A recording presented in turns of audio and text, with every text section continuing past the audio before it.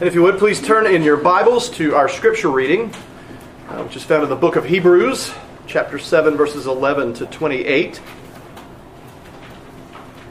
Again, our scripture reading is Hebrews chapter 7, verses 11 to 28. And then our sermon passage is the last passage in 2 Samuel. So finally, at long last, after about 2 years, maybe a little over, we're coming to the end of the books of Samuel.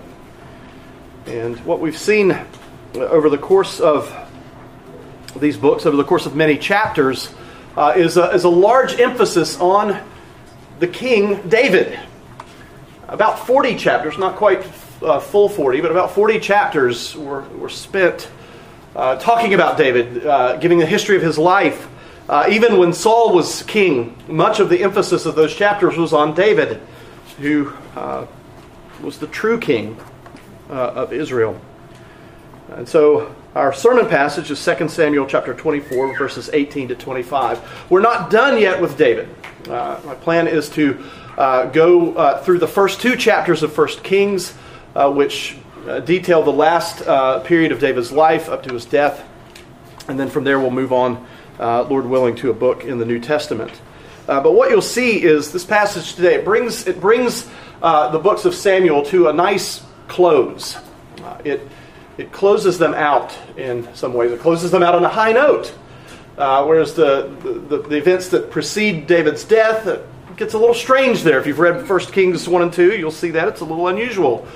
It's not where the author of Samuel wanted to leave things. And ultimately the author of Scripture, of all Scripture, including 1 and 2 Samuel, is the Lord. And so he chose to take David out on a high note in his life rather than a lower note. And he leaves that with those who read it. So 2 Samuel 24, 18 to 25, that's our sermon passage. But first we'll read Hebrews chapter 7, verses 11 to 28. Brothers and sisters, this is God's Word. This is God speaking to you. Please give your full attention to Him. Now, if perfection had been attainable through the Levitical priesthood, for under it the people received the law, what further need would there have been for another priest to arise after the order of Melchizedek, rather than one named after the order of Aaron? For when there is a change in the priesthood, there is necessarily a change in the law as well. For the one of whom these things are spoken belonged to another tribe, from which no one has ever served at the altar. For it is evident that our Lord was descended from Judah. And in connection with that tribe, Moses said nothing about priests. This becomes even more evident when another priest arises in the likeness of Melchizedek, who has become a priest not on the basis of a legal requirement concerning bodily descent, but by the power of an indestructible life. For it is witnessed of him, you are a priest forever after the order of Melchizedek. For on the one hand, a former commandment is set aside because of its weakness and uselessness, for the law made nothing perfect. But on the other hand, a better hope is introduced, through which we draw near to God. And it was not without an oath. For those who formerly became priests were made such without an oath. But this one was made a priest with an oath by the one who said to him, "The Lord has sworn and will not change his mind. You are a priest forever." This makes Jesus the guarantor of a better covenant. The former priests were many in number because they were prevented by death from continuing in office. But he holds his priesthood permanently because he continues forever. Consequently, he is able to save to the uttermost those who draw near to God through him, since he always lives to make intercession for them. For it was indeed fitting that we should have such a high priest, holy, innocent, unstained, separated from sinners, and exalted above the heavens. He has no need, like those high priests, to offer sacrifices daily, first for his own sins and then for those of the people, since he did this once for all when he offered up himself. For the law appoints men in their weakness as high priests, but the word of the oath, which came later than the law, appoints a son who has been made perfect forever. Now turning to our sermon passage, 2 Samuel 24, beginning at verse 8, reading through the end of the chapter. And Gad came that day to David and said to him, "Go up, raise an altar to the Lord on the threshing floor of Araunah the Jebusite." So David went up at Gad's word, as the Lord commanded. And when Araunah looked down, he saw the king and his servants coming on toward him. And Araunah went out and paid homage to the king with his face to the ground. And Araunah said, "Why has my lord the king come to his servant?" David said, "To buy the threshing floor from you, in order to build an altar to the Lord, that the plague may be averted from the people." Then Araunah said to David, "Let my lord the king take and offer up what seems good to him. Here are the oxen for the burnt offering, and the threshing sledges, and the yokes of the oxen for the wood. All this, O king," Araunah gives to the king. And Araunah said to the king, "May the Lord your God accept you." But the king said to Araunah, "No, but I will buy it from you for a price. I will not offer burnt offerings to the Lord my God that cost me nothing." So David bought the threshing floor and the oxen for 50 shekels of silver. And David built there an altar to the Lord and offered burnt offerings and peace offerings. So the Lord responded to the plea for the land, and the plague was averted from Israel. Thus ends the reading of God's holy word. Let's pray. Our gracious and most holy God, we are thankful to you, dear Lord, for your word. We're thankful, Lord, that we read it, that we feast on it, that we drink it in. Your word is life. And we are thankful, Lord, that we have it. We're grateful that we can hold it in our hands. We're thankful that we can read it privately. We are grateful, dear Lord, that we can read it publicly and have it read to us. Lord, we pray for your Spirit to teach us from that which he wrote. We pray that he, as the author of all Scripture, would guide us into all understanding. But we recognize that there are passages and even parts of this passage that are difficult for us to understand. So we pray that your Spirit would illumine our minds, that he would give us patience, and that we would indeed be patient but persistent learners of your word. We pray, O Lord, that you'd teach us now.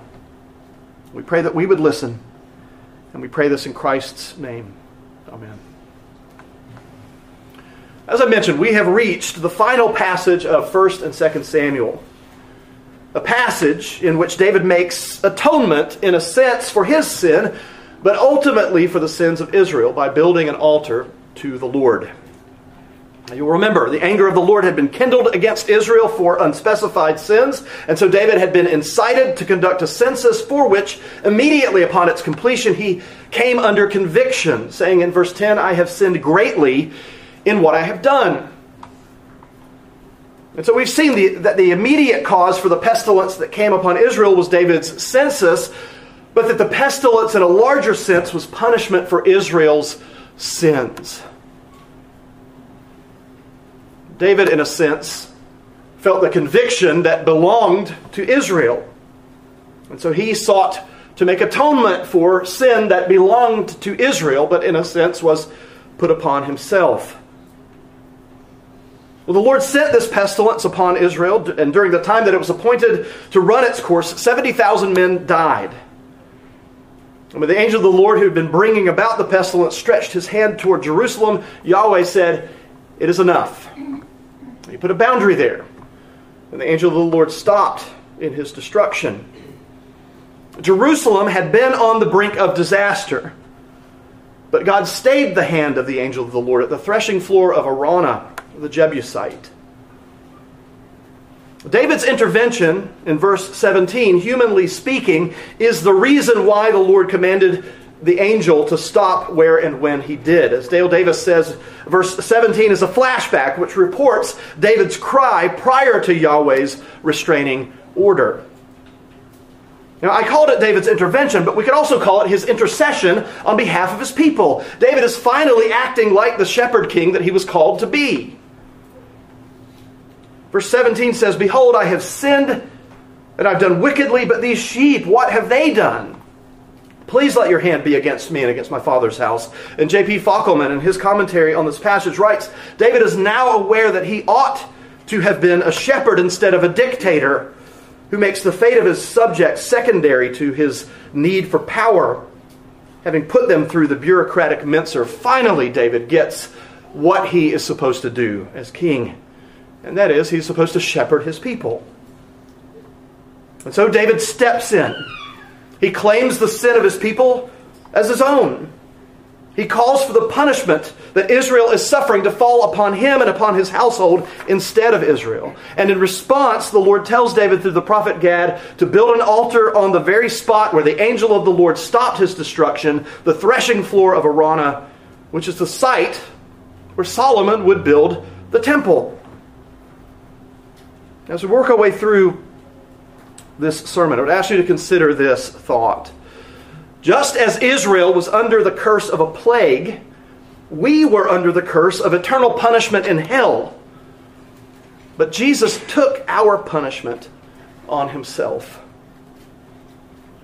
Let me say it again. Just as Israel was under the curse of a plague, we were under the curse of eternal punishment in hell. But Jesus took our punishment on himself. The sermon has 3 points. The first is the threshing floor of Araunah. The second, bought for a price. And the third, an offering pleasing to the Lord. Again, the threshing floor of Araunah, that's the first point of the sermon. The second, bought for a price. And the third, an offering pleasing to the Lord. So let's look at this first point of the sermon, the threshing floor of Araunah. On the same day that God commanded that the pestilence stop before Jerusalem was afflicted, verse 18 says that Gad said to David, "Go up, raise an altar to Yahweh on the threshing floor of Araunah the Jebusite." Now it's telling that Gad, delivering to David the word of the Lord, told him to go up. David is in Jerusalem. Jerusalem is the city on a hill. Jerusalem is the place to where everyone went up when they went there. But when Gad tells David to go up to Araunah's threshing floor, it shows that the threshing floor is at a higher level than the city of David. Threshing floors were always at a location where wind consistently blew, and the tops of hills or mountains were prime candidates. For those of you who were with us when we went through the book of Ruth, or those who have studied the matter for yourselves, you already know that the sifting of wheat and other grains was done on a threshing floor upon which the grain would land after being tossed into the air. The chaff, the husk, the stuff that you don't want with your grain, it's lighter and it would be blown away, but the grain itself would fall back down to the threshing floor, which in the case of Araunah's threshing floor was solid stone. Now, I grew up about an hour's drive from Blowing Rock, North Carolina, where according to local legend, a Native American man threw himself over the cliff of Blowing Rock and into the gorge below when he found out that his tribe was going to battle with the tribe of the woman that he loved. But an updraft of wind sent him back up and set him back down on his feet beside her. Now I can remember driving up through the mountains, seeing billboards on the interstate, and it would show, it was a billboard for Blowing Rock, and it would show these two young men and women, Indian men and women, Native Americans, one from the Cherokee tribe, the other from the Catawba tribe, and the man, or the young man, he was floating in the air, holding the woman's hand as the wind brought him back up.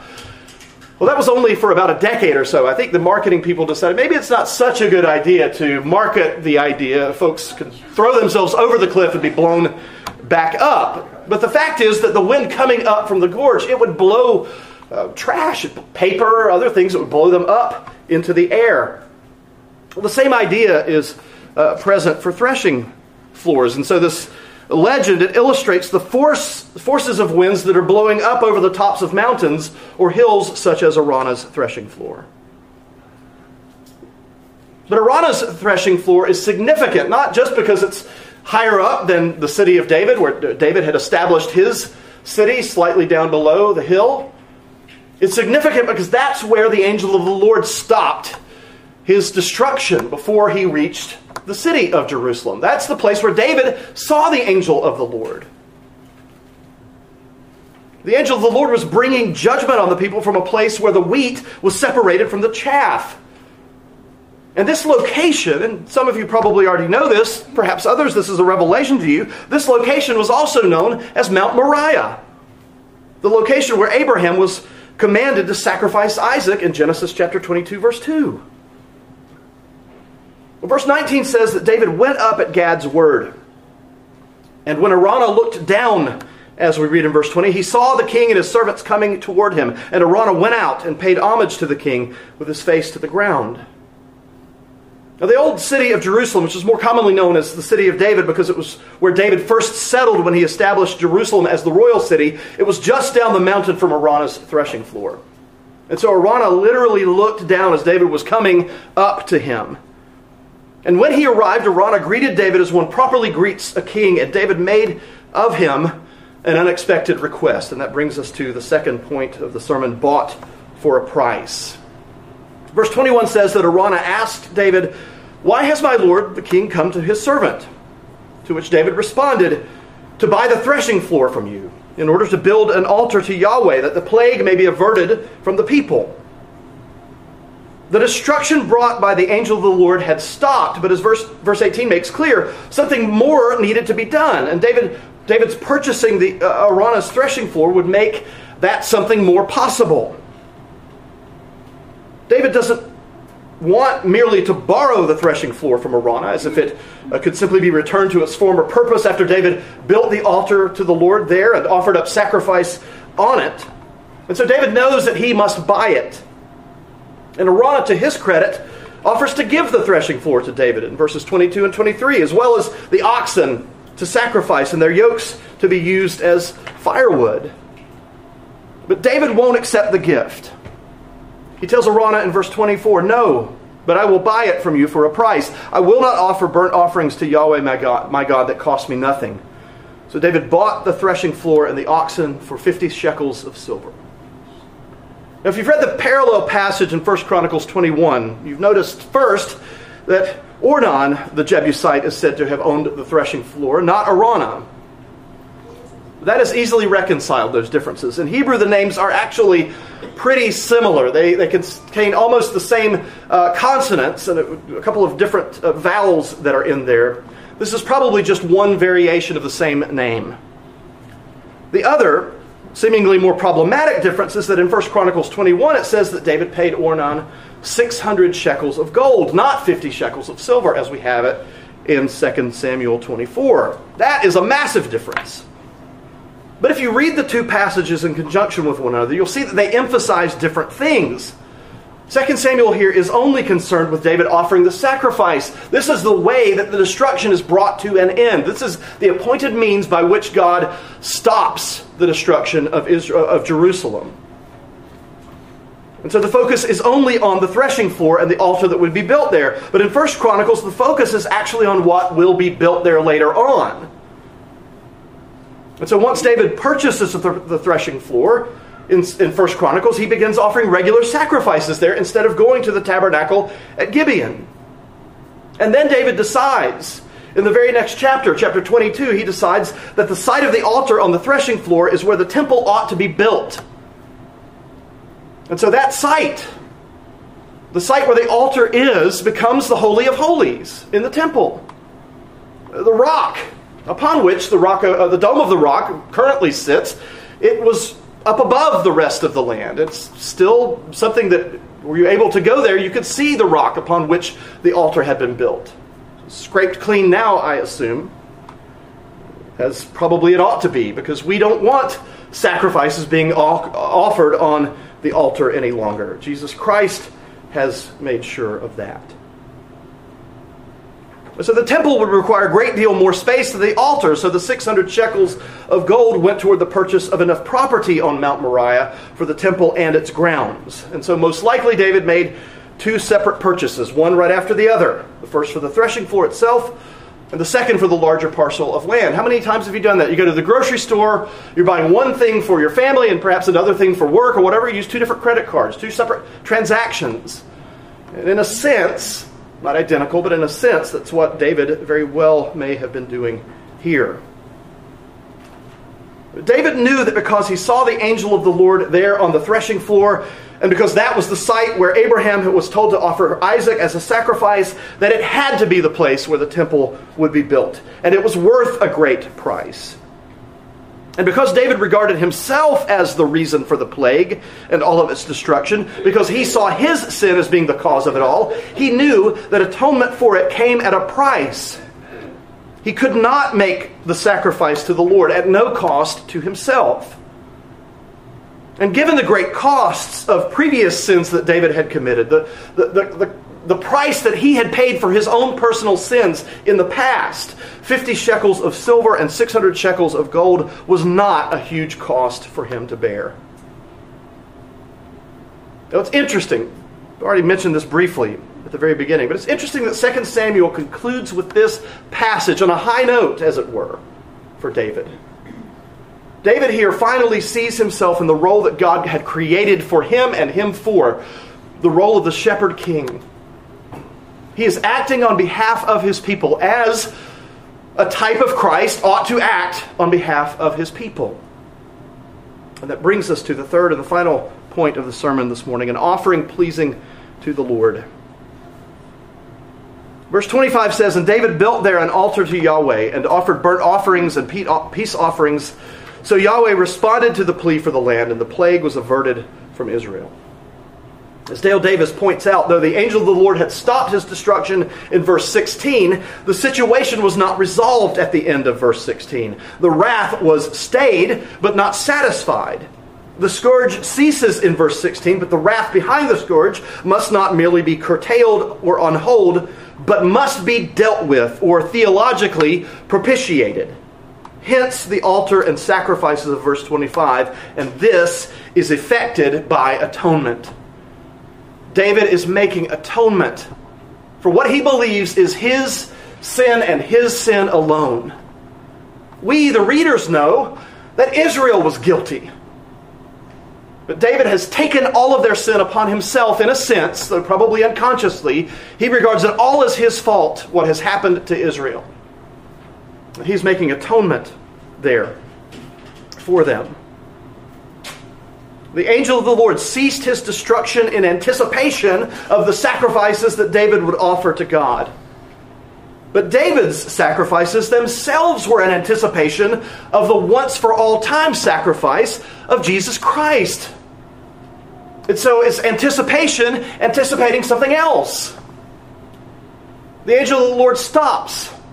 He's anticipating David's sacrifice. David's sacrifice anticipates Jesus Christ coming as the perfect, spotless lamb. And the fact that David continued to offer sacrifices at the altar that he built, and that later on, where the temple would be built, showed both the efficacy of the Old Testament sacrificial system, but also its deficiency. And so 1 Chronicles 21:22, it says that David, he offered up sacrifices there, even after this destruction had been averted. This shows both the efficacy of it, that these sacrifices were effective to a certain degree. But it also shows their deficiency. They were efficacious inasmuch as they pointed forward to the perfect sacrifice of Jesus Christ, and inasmuch as those who offered them had faith in the promises of God. But their deficiency was highlighted by the fact that they had to be offered again and again, repeatedly. The priests had to offer sacrifices every single day for themselves and for the people. The mere blood of bulls and goats cannot take away the stench and stain of sin. The sacrifices that David offered and that the priests offered in the temple foreshadowed the sacrifice of the Lord. David and the priests themselves foreshadowed Jesus Christ, who is our great high priest. Now, Jesus wasn't from the tribe of Levi. He was from the tribe of Judah, David's own tribe. He was a priest after the order of Melchizedek. David was a shadow of this type of priest, but Jesus was and is its fulfillment. David as shadow, David as type, he can offer up sacrifices on the altar, but only in that capacity. Jesus Christ is the true priest after the order of Melchizedek. God set up the tribe of Levi as the tribe of the priests because there needed to be a succession of priests, as Hebrews 7:23 says. The former priests were many in number because they were prevented by death from continuing in office. But Jesus needs no successor. Verses 24 and 25 continue the thought, but he holds his priesthood permanently because he continues forever. Consequently, he is able to save to the uttermost those who draw near to God through him, since he always lives to make intercession for them. And Hebrews 7 goes on to say that Jesus is a high priest who is holy, innocent, unstained, separated from sinners, and exalted above the heavens. David, though offering a sacrifice for the sins of the people of Israel, was at the same time offering a sacrifice for his own sins. But Jesus made no such sacrifice for his own sins. Jesus never committed a sin for which a sacrifice needed to be made. However, your sins, my sins, became his sins. On the cross, he took them upon himself. In the eyes of God the Father, it was as if he had committed all of those sins that we committed. Contemplate that for a little while. And because our sins were reckoned as the sins of Jesus, he suffered in our place. He was punished for our transgressions. He paid the price that we were supposed to pay. Though what David did was right and good, and the Lord honored his sacrifices that day on the threshing floor of Araunah, it was a feeble foreshadowing of what Jesus would do 1,000 years later. And 2,000 years later, what Jesus did on that hill far away still stands. It has never had to be repeated. It is finished. And your salvation, my salvation, our salvation is secure because of what he did. And that, brothers and sisters, is the good news of the gospel. Amen. Let us pray. Our gracious God, we are indeed thankful for what Christ our Lord has done for us. We are thankful for his life and for his death and for his resurrection. We are thankful, Lord, that he has ascended on high and still today he makes intercession for us. He ever pleads for me. Lord, we are grateful for Jesus, our high priest. We're thankful for our father in the faith, David, who is so like us in so many ways that we would rather not even acknowledge. Lord, he is, in a sense, the Peter of the Old Testament. And we're thankful for this full account that we get of his life, but we are grateful for the way in which you chose to end 2 Samuel on this high note, where David is functioning fully as your shepherd king, where he presents a true picture of Jesus Christ, the Messiah, the shepherd king who is to come. We are grateful for his work. David's work is a type and a shadow of Christ. We are thankful that you anointed him as your king. We are grateful, dear Lord, that you redeemed him. That ultimately Christ Jesus is the one who made atonement for his sins. But we pray that you would remind us that Jesus Christ has made atonement for our sins. We pray, Lord, that you would teach us that his work is complete, which means our salvation is secure. We pray, Lord, that though we are grieved in various ways for a time, with trials, with sufferings, we pray, Lord, that you would use those trials as the refiner's fire to purify us, to make us more and more like our Savior. We pray, dear Lord, that you would make us fit for heaven while we are still here on earth. And we pray this in Christ's name. Amen.